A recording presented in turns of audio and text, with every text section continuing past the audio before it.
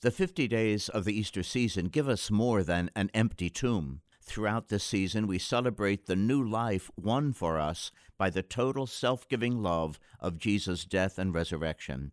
That new life began for us in our baptism. Christians are to be recognized by how much Christ's love is reflected in our daily lives. I'm Bishop Gaynor. Join us at Mass this Sunday, where the risen Christ's victorious love strengthens us to love one another.